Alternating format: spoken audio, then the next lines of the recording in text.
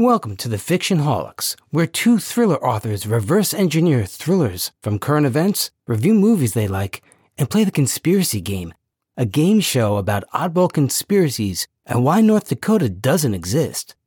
Your first host is TJ McKay. He's the author of the financial thriller Lucky Links, which is now available on Amazon. He'll show you who really runs the world, and it ain't pretty. Your second host is Michael Angel. He's the author of the Plague Walker Medical series, which is also available on Amazon. When it comes to microscopic bugs that can kill you, he's your man. We're going to start off with the first segment of our show, where two authors reverse engineer thrillers from current events. But anyway, this is Michael Angel over here on the left-hand microphone. And I, of course, as always, TJ McKay on the far right of the microphone. The far right microphone. How come I never get the far right microphone? You know, because I like to turn my head to the left toward the mic, and you like to turn to the right, so it kind of just makes sense. But you know, it's that old war injury, isn't it? It makes it where it's hard for you to turn the other way, isn't it? If I turn the other way, you would have to cover your ears. I would squeal like a baby. Well, speaking about not pretty, I'm hearing you have something for us to you wanted to rant about a little bit tonight. So I kind of wanted to hear what you had to rant about. Yeah. So basically, you know, after the first couple of episodes of our wonderful new Fiction Holics podcast, Mr. Michael, what I have done is I said, you know, do I come across a little bit too strong, a little bit too reckless, a little bit too opinionated? You know, of course, a thriller author is not supposed to go out of a thriller author's lane. It's supposed to be relatively within the realm of only talking about, you know, writing structure and, you know, talking about how great Gothic clothing is and trying to mimic, you know, Stephen King and Dean Koontz, right? I don't know about you. I shop at Hot Topic all the time. You know, the blue eyeliner really does look good on you. Thank you. The blue eyeliner. Do you like my nose ring? Well, you know what? Once I pull it from your nose, you'll be squealing like an even bigger baby than me. So anyway, So as I'm going around listening to these other podcasts saying, have I been too reckless? Have I been just too, you know, off the wall? And here's what I realized. It's kind of like when you go into either an Alcoholics Anonymous or a Narcotics Anonymous meeting, and you're in like this big circle of like 15 people, and you're number 2 or number 3, and you kind of rush and you make a joke or two, and you think you make a total horse's butt out of yourself because oh shoot, did I get a little too personal? Did I say something a little bit? Is this theoretical or is this going somewhere I need to know? And then suddenly by like the 11th person going, they're talking about every damn problem in their family, about how they were abused, about every worst thing in life, and like, wow. I'm actually the most sharpened person in this room. It's kind of how I feel about it now. I mean, our podcast, we're pretty sharp compared to so many of these freaks out there. I can't argue that. And if you're one of those freaks, keep on listening in. We love you. Just remember that. We do love you. Yeah, exactly. And, you know, if you are a freak that, you know, likes to go off at all your personal problems and you're the 10th or 11th person in the ring of like an AA meeting, that's totally okay. But just know that... What I want to know is if you end up last in a room like that, I mean, how do you top the rest of it? Wouldn't you feel like pressure to like one-up the next person or something? Honestly, if I was like the last person in one of those rooms, I would just like say, okay, where can I score fentanyl? Just like inject it into my veins and just like go to town, and God knows what will come out of that person's mouth, eyes, ears, nose, especially now in this age where we're all freaked out about, you know, mucus coming out. I mean, it would have to be a 5-star freak the hell out of the circle experience beyond what any thriller writer could possibly imagine. I suppose the only thing I could say was something to the effect of, you know, keeping it nice, sweet, and simple. If you were stuck one of those at the end, just say, I can't really say anything about all this. All I can say is, meth is a hell of a drug. Yeah. And just leave it at that. It is. And by the way, I'd like to apologize to the audience for this now being, I think, the second strong mention of methamphetamine in our podcast. The first, of course, a couple of episodes ago, I think podcast number 2, where we discussed the glorification of Walter White from Breaking Bad. So do expect, please, there to be many more methamphetamine drops. And of course, I just gave a fentanyl. So yeah, you know what? As a matter of fact, just cover your kids' ears. My children will definitely not be listening, at least to this episode. Yes, I noticed. When they try, I noticed you clap your hands over their tender ears so that they can only hear a... Oh, thank goodness, Dad is still pure. Well, we either do that, Mr. Michelangelo, or we get our wonderful narrator, Mr. James Manganiello, the governor of North Dakota, to come in and say something smart. So there you go. There you go. Hey, let's go on to, or do you want to go on? Into the news. How we take modern news stories and turn them into thrillers for you to write about. Now, here's our news story we're going to lead off here. And these are usually plucked from the headlines, most often real, or at least as real as the internet gets. And this one here is the so-called conspiracy theory that the Walt Disney Company created the movie Frozen. You may have heard about it. It was a little flick, got a little publicity. I think it did moderately well at the box office, from what I understand. And that they created it specifically with the name Frozen to alter the Google results when you search for Disney Frozen, to get it away from those persistent rumors that Walt Disney was cryogenically frozen and is somewhere kept underneath Magic Mountain in Disneyland. So, anyway, how would you turn this into a thriller? This is kind of fascinating, isn't it? Yeah, great question. So the first reaction is actually how I would title this thriller, and we're talking about Rat Poison Kingdom, a.k.a. the Walt Disney Company, okay? As I like to call it, Cancer Mouse. Yeah, who's been writing off this mouse for years, and in recent years just made the decision to gobble up Marvel, gobble up Star Wars, gobble up that, glorify all their former CEOs who were doing all kinds of lewd things on the side, right? Anyway, this is really all this is. You know, in the corporate world or in the real world, when you ask somebody, a colleague, for something via email, and they say, and they get back to you and say, I will get it to you at the bottom of the hour, or I will get it to you soon, or I promise I will get it to you by X. It's some type of, immediate due date, right, with relative urgency. And it never comes. Have you ever been that jackass that decided to wait 5, 6, 7 days, even a few weeks, and then suddenly replied and said, okay, great. That's essentially what this is, okay? Okay, they are okay, great. You know something? Everybody knows that this guy has been cryogenically frozen. They know that, he should have died. They know that he's been kept alive. And, now they're telling us this. Now they have to go and make some blockbuster movie about this. They're okay grading us. Whoever wants to write that story about that email. And you know who actually kind of did this in somewhat of a convoluted, half-wit way was Back to the Future. Because if you take a look at the Back to the Future trilogy, which is a thriller in many ways. Yes, it is. It has many thriller elements to it. So you take a look. It has a ticking clock, the high stakes, all that. Absolutely. Marty McFly went to the mail carrier in 1955 to receive a letter written by Doc Brown in 1885. And the courier was so intrigued about an 80-year-old letter that he wanted to personally deliver it, right? So that would kind of be like the old school way of the modern, reply, okay, great, 5 weeks later, to make the sender, who just totally got buried in their work, feel like crap. What do you think, Michael? I think that's a good way to take it. I'll be honest with you. I was focused more on I just think this is a lot of potential on the back end, Act 3 area, quite frankly. Because you know what's going to happen. When these emails come to light, when our protagonist finds all this out and threatens to expose it, you have so many rich ideas you can have to have action scenes in Disneyland. Yeah. Actually like getting chased up Thunder Mountain, actually getting shot at on the jungle ride. And of course, if you do this, it gets very meta, because if you do this during the park operational hours, everybody's going to think, wow, this is the most fantastic, realistic action show we've seen. How come Disney doesn't do this more often? So it's kind of like Jumanji almost.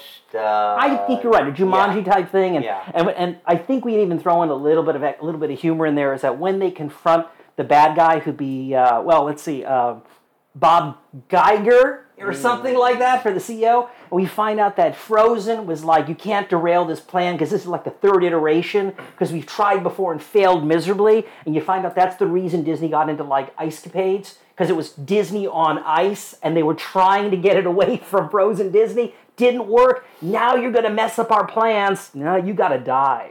And that's what sets up the action scene.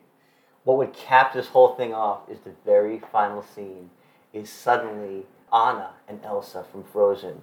As soon as they defeat the antagonist, they look under the ice and they see a frozen Walt Disney right next to Bob Iger under the ice. Now, that would be a hell of a thriller. That would be a great twist at the end. I'm all on board for it. All right. We have a second Disney-related thing we need to talk about, though. You know, this rat just won't go away. I tell you, like I said, I love me some classic Cancer Mouse. There's another one here, which is, and this, by the way, not only is it reported in the news, but this was actually confirmed by Disney to be actually true. You just have to figure out how to base something around it, a thriller around it, which is that for the last 30-some-odd years, whenever they use vintage footage of Walt Disney, they either crop out or digitally erase his cigarette. Because Disney was a smoker, and if you see him in the classic things for Disney's Wonderful World of Adventure, you know, all the classic Disney stuff, there's smoke coming off and he's smoking. It was an accepted American pastime. But somewhere around the 80s or the 90s, they realized, maybe not so family-friendly anymore. They digitally erased it. So, how can we use that premise in a thriller? What do you think? First of all, I want to say that I think that this is a massive mistake on behalf of Disney. What, not letting him smoke? Well, three of the biggest cinematic legends of all time all died young, and they all smoked. A one, Mr. James Dean. A two, Mr. Howard Hughes. And a three, Mr. one, Rodney Dangerfield. Okay? All smokers, all died? All smokers, and all died very, very young. So, and they are all just absolutely adored. The key is to die young with a cigarette in your mouth, and nobody will ever question anything. Have you seen like pictures of Che Guevara? I mean, the guy's walking around with a cigarette in his mouth, and the guy is just, lauded as this revolutionary, figure. The Marlboro Man, John Wayne. Okay, it's all about the cigarette in the mouth. I think you may be onto something here, because you're thinking about all the cinematic greats, the people we look back from 50, 60, 100 years are going to remember. Humphrey Bogart smoked. Yeah. Clark Gable smoked. Yeah. Cary Grant smoked.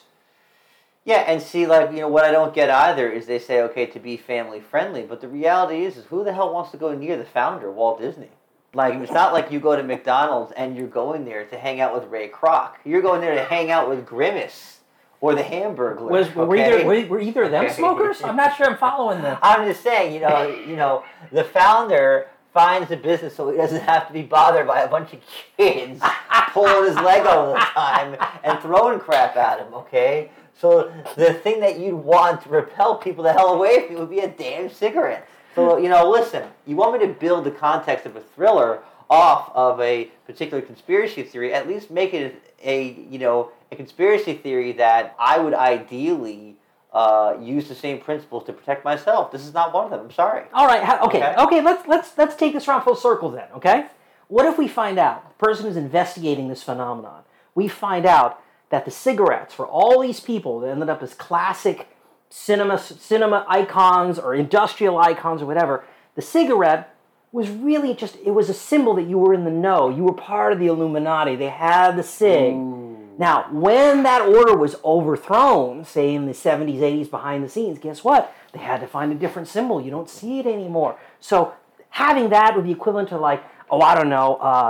if you're Catholic, perhaps carry on a crucifix or something like that. Something to show you're part of the old school. And that just doesn't exist anymore. You find out that all the order has been overturned because of that. And of course, once you found that out, Disney probably couldn't let you live. Yeah. Obviously, your life's forfeit at that point. Yeah. You're going to have to go on the run. You're going to have to find sanctuary somewhere. Maybe the twist is that the person gets away by finding Disney's cryogenic procedure and gets themselves frozen, so hopefully they'll forget about this in about 60 years when they get resurrected. Oh yeah, that thing I looked into about cigarettes. Don't worry about it. You know what? I think you just wrote the thriller yourself, Mr. Michael. I think, somebody will have to pick it up. If not me, somebody out there will pick it up. The title of Disney's cigarette dilemma is? I think something like, how about Up in Smoke? Ooh, I love it. Or Smoke Around the Ears. Ooh, I like that. All right, I got it. Well, it's been great, but Mr. Rat Poison, I think we're going to move on from you, bud. All right, the next segment of the show, we're going to talk about a thriller movie or a book that these guys liked. Or maybe one of them liked it, one of them hated it. Or maybe they both hated it. Or they even both hated liking it. You never know, but you get the idea. Take it away, guys. Anyway, we're going to talk about what I like to call the Killer What's It movie. The Killer What's It movie is any movie that, really more monster thriller, horror thriller, I guess, where there's a killer, fill in the blank, that is picking off people, and that's the basis of your story. It could be anything from, I don't know, killer rabbit, killer shark, killer grizzly bear, killer whale, killer whale. I think the epitome of the Killer What's It movie was probably the original Jaws. That's what really kicked it off. I wanted to throw it open to discuss what other Killer What's It movies have we had in the last, say, decade or so that kind of follow the same trajectory that we like or don't like. You know, I think the best Killer What's It movie out there next to Jaws is The Ghost in the Darkness, which I showed you fairly recently. If you guys haven't seen it, Michael Douglas and a fairly young Val Kilmer, basically are hunting lions, or a pair of lions that are terrorizing these railroad workers in Africa in, I believe it's the 1890s. It's really quite thrilling, quite good. I think it's a very underrated film. Mm-hmm. And among other things, Michael Douglas chews the scenery to ribbons. He's obviously having so much fun with this, being the crazy, great Hunter Remington, that you just can't help but like him. And here's the other part that I really like. I think I may have pointed out to TJ when we watched it. It most closely follows one very particular structure in Jaws, which is you have a trinity. You have three men who have each has a different life experience. They're bringing something to the equation, but their common interest is to stop the killer What's It. In Jaws, remember, you had Quint, you had Chief Brody, who was the policeman, Roy Scheider, and you had Matt Hooper, who was the scientist. So you had a boat captain, who were fishermen, you had a scientist studying the shark, and you had a policeman there. In Ghost in the Darkness, you have your professional hunter with Michael Douglas, you have the railroad engineer in Val Kilmer, and you have, what was his name? Samuel, I believe his name was, who was one of the big foremen there. He was like one of the local tribesmen who knew the area. And they kind of bond together over the fireplace, just the same way the guys in Jaws bonded over the beer at night. I would say that my favorite, most recent Killer What's It movie was A Quiet Place. And what was fascinating about this movie, and actually the Quiet Place 2 is out now, I have not seen it for the same reasons Michael has not. I would have to essentially camp and rob somebody to get into a movie theater these days. They wouldn't let somebody like me in. So I'm just too vulgar. Well, you're too vulgar, not to mention all those incidents where you were asked to leave. Yeah, and we won't get into anything else more. Not like I had my hands in certain places they shouldn't have been. Let's just say you and Paul Rubens can't be seen in public. There you go again. Another pre-1990 reference, Michael. Hey, you folks, you young whippersnappers, you got Google. Look it up. So anyway, back to Pee-wee's Big Top. A Quiet Place essentially centers around John Krasinski and his family in a futuristic time period where an alien race has conquered the Earth, and they do not have any visual sight or smell. The only sense they have is to hear. So they cannot talk or even mutter a sound, or else these aliens will come and they will rip them to shreds.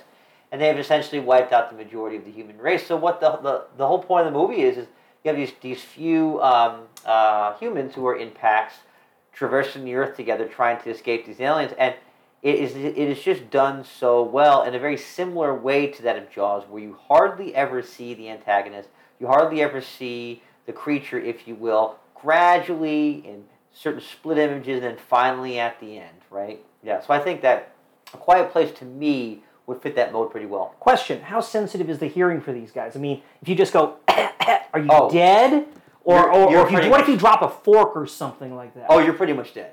Okay. What if you breathe hard? They would be suddenly in your neighborhood sniffing and looking for you. Okay. Now these are aliens, right? I mean, is there any explanation where they come from? These are aliens. No, there's no explanation, for the simple reason that there's no talking in the film.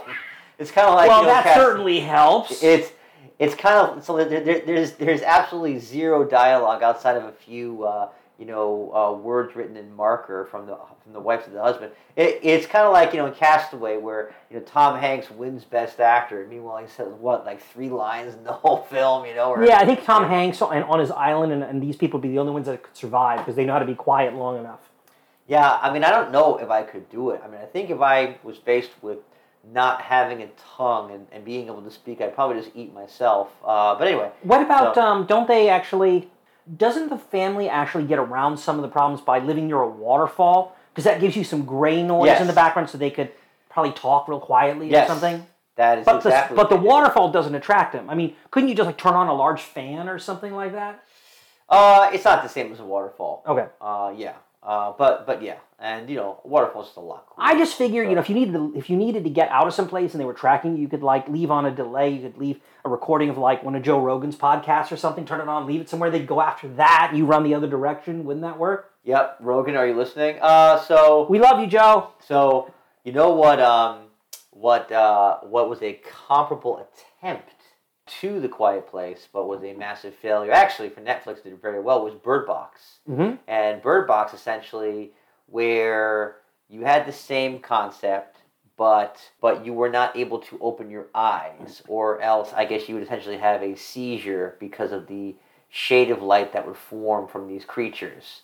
And so you basically had these people walking around blind, basically just touching everything and everyone. Actually would be a great way to touch people in certain places without their permission and have an excuse. Are we getting back to why you had to leave the movie? Yeah, well all I can say is, folks, meth is a hell of a drug. Yeah, so anyway, Quiet Place, good. Bird Box, nope. For all those of you who want to watch something a bit more modern than Jaws and Ghost Darkness, although classic, certain requirements if you are in the thriller writing genre. I will say this, by the way, is after I did see A Quiet Place. I'm sorry. I saw the Bird Box. Excuse me. Yeah. I still have to see Quiet Place. We're going to probably do a comparison on a later episode. I think it'd be a good idea. Yeah. But I will say this. I did learn one thing from watching the Bird Box. The actress there who had to grope around in the world as it got destroyed was Sandra Bullock. Sandra Bullock was also, for you folks who know your classic cinema, was also in the movie Gravity when there was a accident on board a space station. She had to get back to Earth. Finally, she was also, remember, she kicked off her career driving a bus with a bomb on it, which could blow up if she dropped below 65. I think the lesson is very clear here. Don't go anywhere with Sandra Bullock, okay? Bad things happen to people who follow her around. Yeah, they do. I mean, you look at Michael O'Kerr. I mean, the kid literally was on the street, okay, living in, the projects, and suddenly, she freaking takes him, and, he goes to the NFL. In The Blind Side, okay, well, nobody died in that one. Okay, so in that case, if you're an up and coming football star, yeah, you can follow her without dying. But trust me on this, folks. You see Sandra Bullock getting on a bus, don't get on. You see her getting on a cruise ship, don't get on. You see her getting on your space shuttle, don't get on. Just trust me on this. And by the way, Sandra, if you're listening to this, we love you. Yeah, so you folks can see the connection here. Last episode, we were talking about Matthew McConaughey, who I believe was a former love interest of Sandra Bullock. But anyway, this is a thriller show, so we're going to stay out of the soap opera and back to the... Well, you notice he's alive. He got out of there. He realized what was going on. He listened to us. He listened to his instincts. They're no longer together, and he's still alive. By the way, I take back my merging of The March with Matt Damon and Johnny Depp and Pirates of the Caribbean. I would actually do Matthew McConaughey's Interstellar with the classic Baron Munchausen? Yeah, The Adventures of Baron Munchausen. You're talking to me about films that are too old? What was that, 1981? Okay. No, I'm dating myself. See, I have already fallen off the flat earth and down to the subterranean triple ocean. Hey, you still listening? That's good. Because now you're in for a treat. Because next up is the Conspiracy Game. I'm your host, James Manganello. I'll be awarding the value of their statements on a scale of 1 to 5 Rothschilds. Whoever has the most points at the end of the evening gets bragging rights and a warm case of Schlitz. Gentlemen, inhale those jet chemtrails and get out your flat earth maps because it's conspiracy time. I know that we're primarily sticking to a certain theme here, but I just had to break this one, Michael, okay? I'm fully aware of it. I give you full reign. Okay. I don't think I could stop you if I tried. Okay. Well, that's good because apparently a movie theater clerk has stopped me many times already. The way I see it, the TJ McKay train is on the track and woe betide anybody who tries to derail it. So here's my conspiracy theory, okay? Have you ever gone into a business meeting or a party? I can't wait to see where this goes. A business meeting. Well, a lot of this is going to be edited out. James, you're going to be talking a lot here. Okay, so to either a business meeting or a party, there's always one guy, and the guy dominates the conversation, and he won't shut the hell up, and he's bragging about everything he has, all of his properties, all of his cars, all of his deals, everything he does. He's God's gift to humanity, okay? You know, he's got a gold toilet, he's got all the toys. His strool looks like Pepto-Bismol, okay? Like, I mean, everything is just perfect about this guy. And he goes off and my conspiracy theory is that have you ever noticed that guy, whenever it's time to leave that business meeting or that party, he always leaves early. And it's always because he's trying to say, oh, well, I'm so busy, I'm of utmost importance. Well, my conspiracy theory is that the reason why is because in reality he's overcompensating and he's exaggerating and he doesn't want you to see what kind of car he really drives. He does not exactly want you to see the 1984 Plymouth Reliant in the driveway that he leaves in, okay? Because if you're sitting out there and you catch him hopping into a Honda Civic, okay, when he's talking Ferrari, it ain't going to end well with his act. That's my conspiracy. Ugh. Here's your C and 3 Rothschilds. I don't know, is that just too much information or is that a conspiracy theory? But I will go with that. I'll go with that because the thing is, I know people like that. I think we probably all do, but let me tell you why I know that. Because I've run into the people who ran the meeting or ran it into the ground when I worked in Silicon Valley. Long time ago, kids. It was called the dot-com boom, okay? Oh. And literally 3/4 of the parking lot in the company I worked were Lamborghinis, Porsches, okay? We're talking like the Lamborghini Countach, not like a discount thing. We're talking 6-figure cars, which are probably now 7 figures, right? Yeah. Bentleys, everything.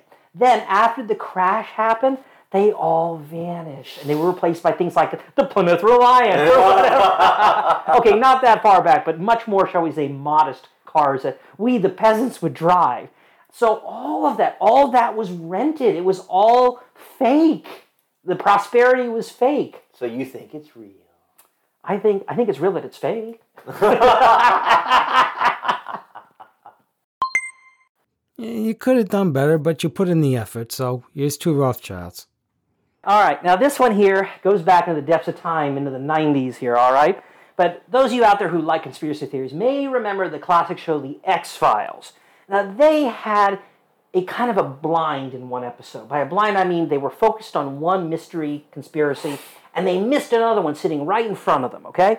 It was in an episode of The X-Files, I believe it was season 8. It was called Hell Money, okay?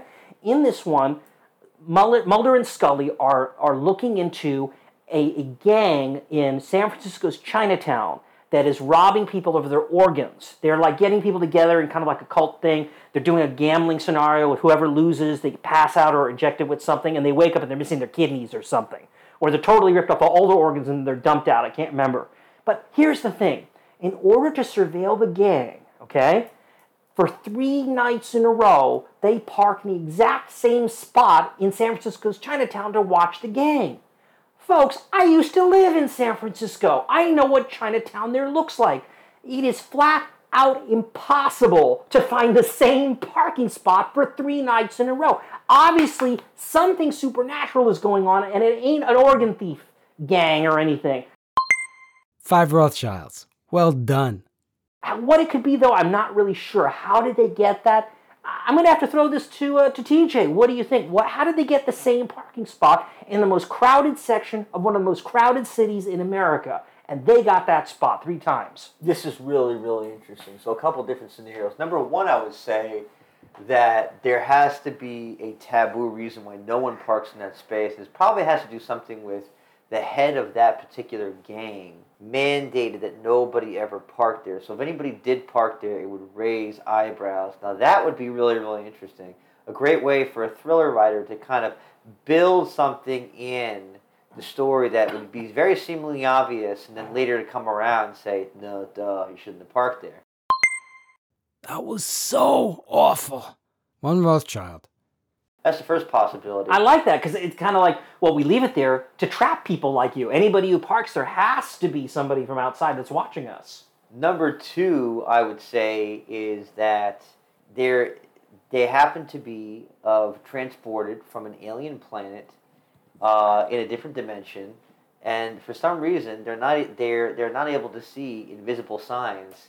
And there happens to be an invisible sign that basically says $1 million parking fine for anybody that parks here in the spot.